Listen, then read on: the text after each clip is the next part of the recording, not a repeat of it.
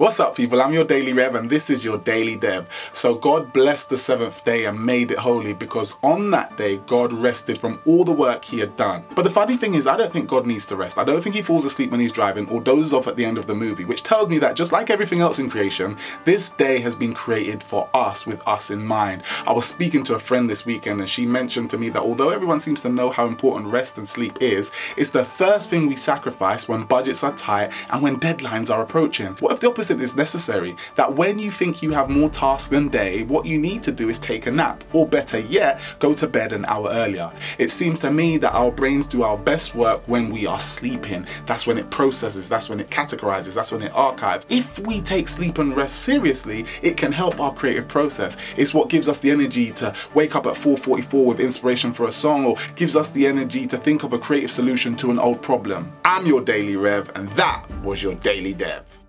Hey, I hope you got some value from that. If you did, why not leave a 5-star review on iTunes? If you didn't, why not leave a 5-star review on iTunes?